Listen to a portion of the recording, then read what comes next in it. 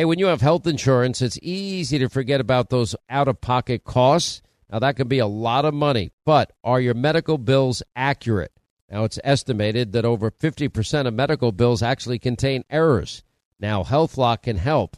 HealthLock technology securely connects with your insurance and flags any overbilling, wrong codes, or fraud.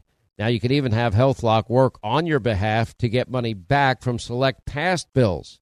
Now, to date, HealthLock has helped its members save over $130 million. Check them out online, healthlock.com. Go there today. More Than a Movie is back with Season 2. I'm your host, Alex Fumero, and each week I'm going to talk to the people behind your favorite movies. From The Godfather, Andy Garcia. He has the smarts of Vito, the temper of Sonny, the warmth of Fredo, and the coldness of Michael. To the legend behind La Bamba, Lou Diamond Phillips. When I walked in, I didn't think I had a shot at Richie because John Stamos' picture was already up on the wall. Listen to More Than a Movie on the iHeartRadio app, Apple Podcasts, or wherever you get your podcasts. Hey, I'm Jay Shetty, and I'm the host of the On Purpose podcast. This week, I talked to Orlando Bloom in a rare interview where we went deep into how to get comfortable with fear and how to change the guilt and shame thought pattern. People say, what are you afraid of, right? I'm afraid of fear because it's like I want to confront anything in my life that feels challenging on those levels. Listen to On Purpose with Jay Shetty on the iHeartRadio app, Apple Podcast, or wherever you get your podcasts. Now, in a second, I'm going to introduce you to a good friend of the program, Sally Cohn. She's got a brand new book out. It's called The Opposite of Hate, a field guide to repairing our humanity. She actually mentions me a lot in the book. Not always flattering. I'm kidding, flattering.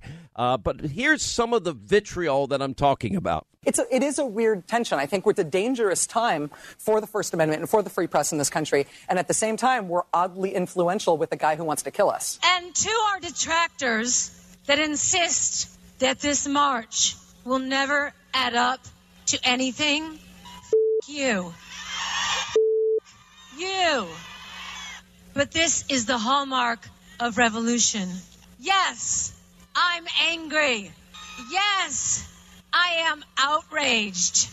Yes, I have thought an awful lot about blowing up the White House. You know, I had a dream the other night about that I was playing golf with Donald Trump and I was standing beside him with a club in my hand and I was, considering my options when I suddenly woke up. It was one of those dreams when you want to just get back to sleep so you can finish it. I'll put Mr. Burgess up against Sean Hannity. He'll tear him up. I need you to go out and talk to your friends and talk to your neighbors. I want you to talk to them whether they're independent or whether they are Republican. I want you to argue with them and get in their face. Press always asks me, don't I wish I were debating him? No, I wish we were in high school. I could take him behind the gym. That's what I wish. What we've got to do is fight in Congress, fight in the courts, fight in the streets, fight online, fight at the ballot box. And now there's the momentum to be able to do this. This is a death panel bill because people will die. This is deadly. This is deadly. I can't stand him. I understand. He's the most horrible man I've ever seen in my life. Your president is a dishonorable, lying man. Which enemy are you most proud of? Probably the Republicans. All right, Sally Cohn joins us. That's pretty intense stuff. The Opposite of Hate, a field guide on repairing our humanity.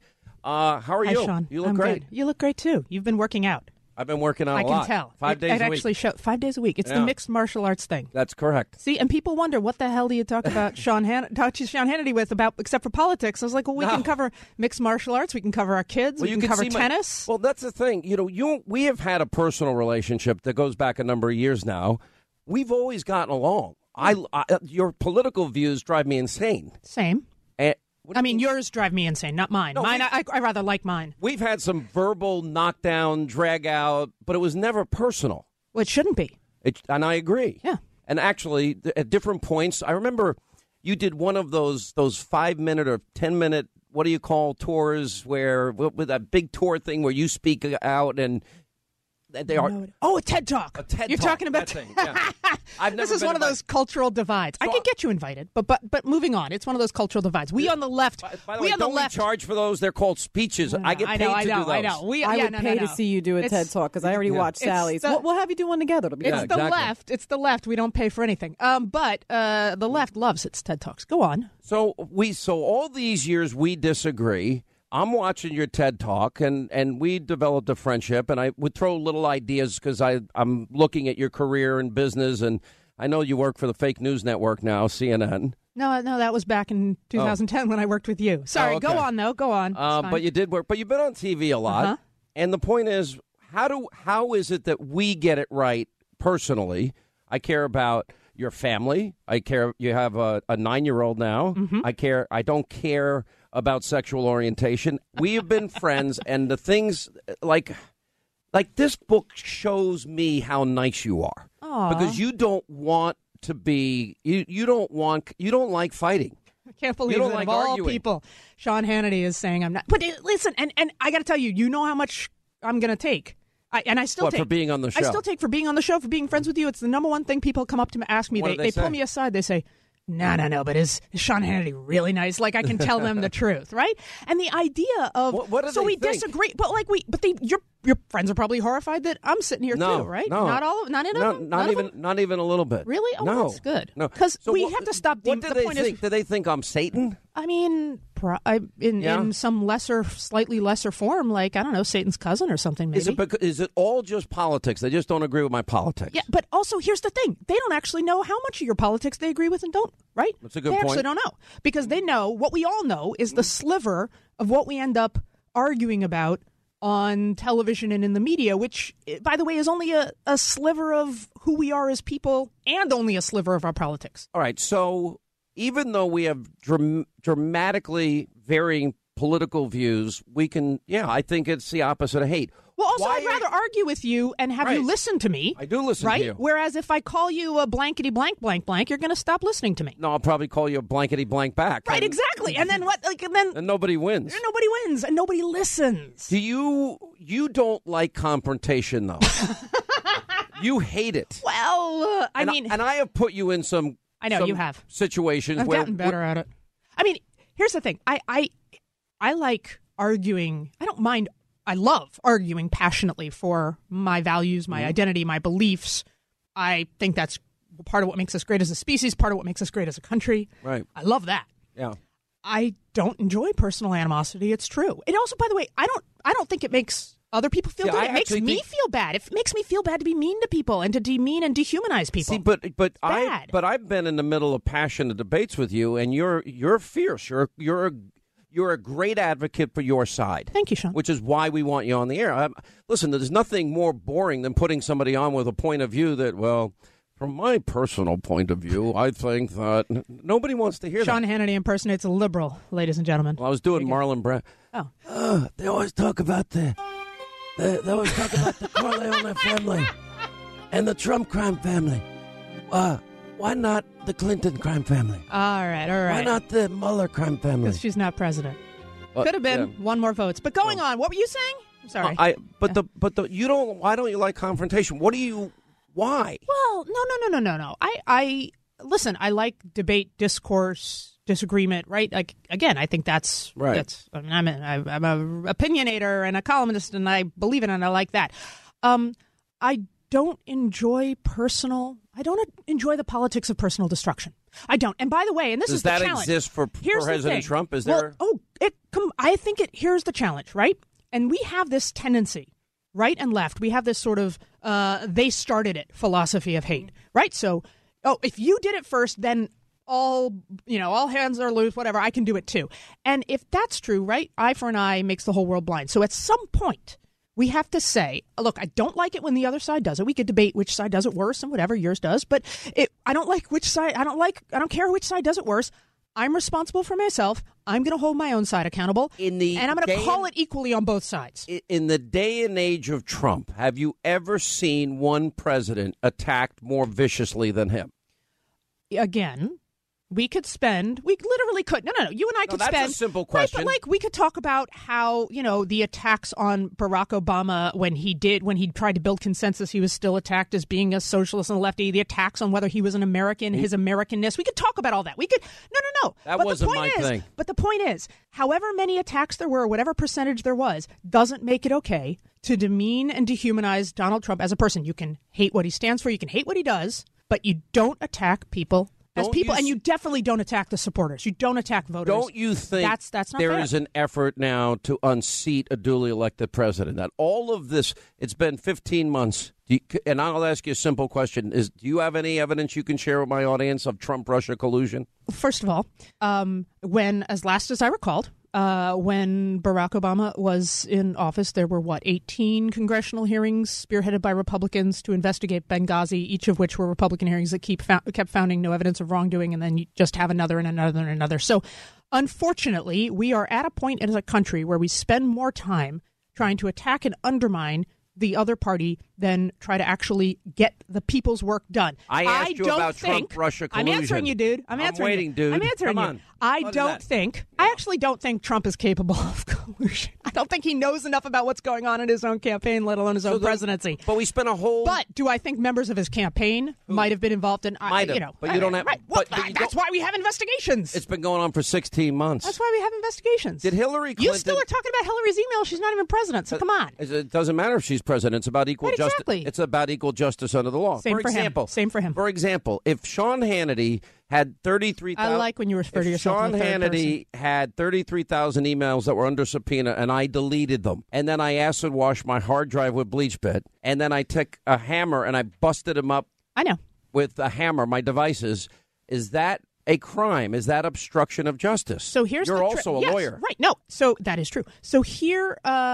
although I am retired from the bar, so I want to stipulate that this does not constitute legal advice. But listen, is here's that the obstruction thing. of justice? If someone on my side did it, I would say it's wrong. And by the way, I did. And we had the conversations about the emails. And so the same thing, right? When there's traces of money, when there's evidence of policy change. My point is... That's a crime, too. No, but I'm talking now about Trump as well, right? You were upset about the donations the Clinton Foundation took. Let's look about the money that Manafort took. My point is, let's apply the same standards to everyone. All for it, but Manafort didn't.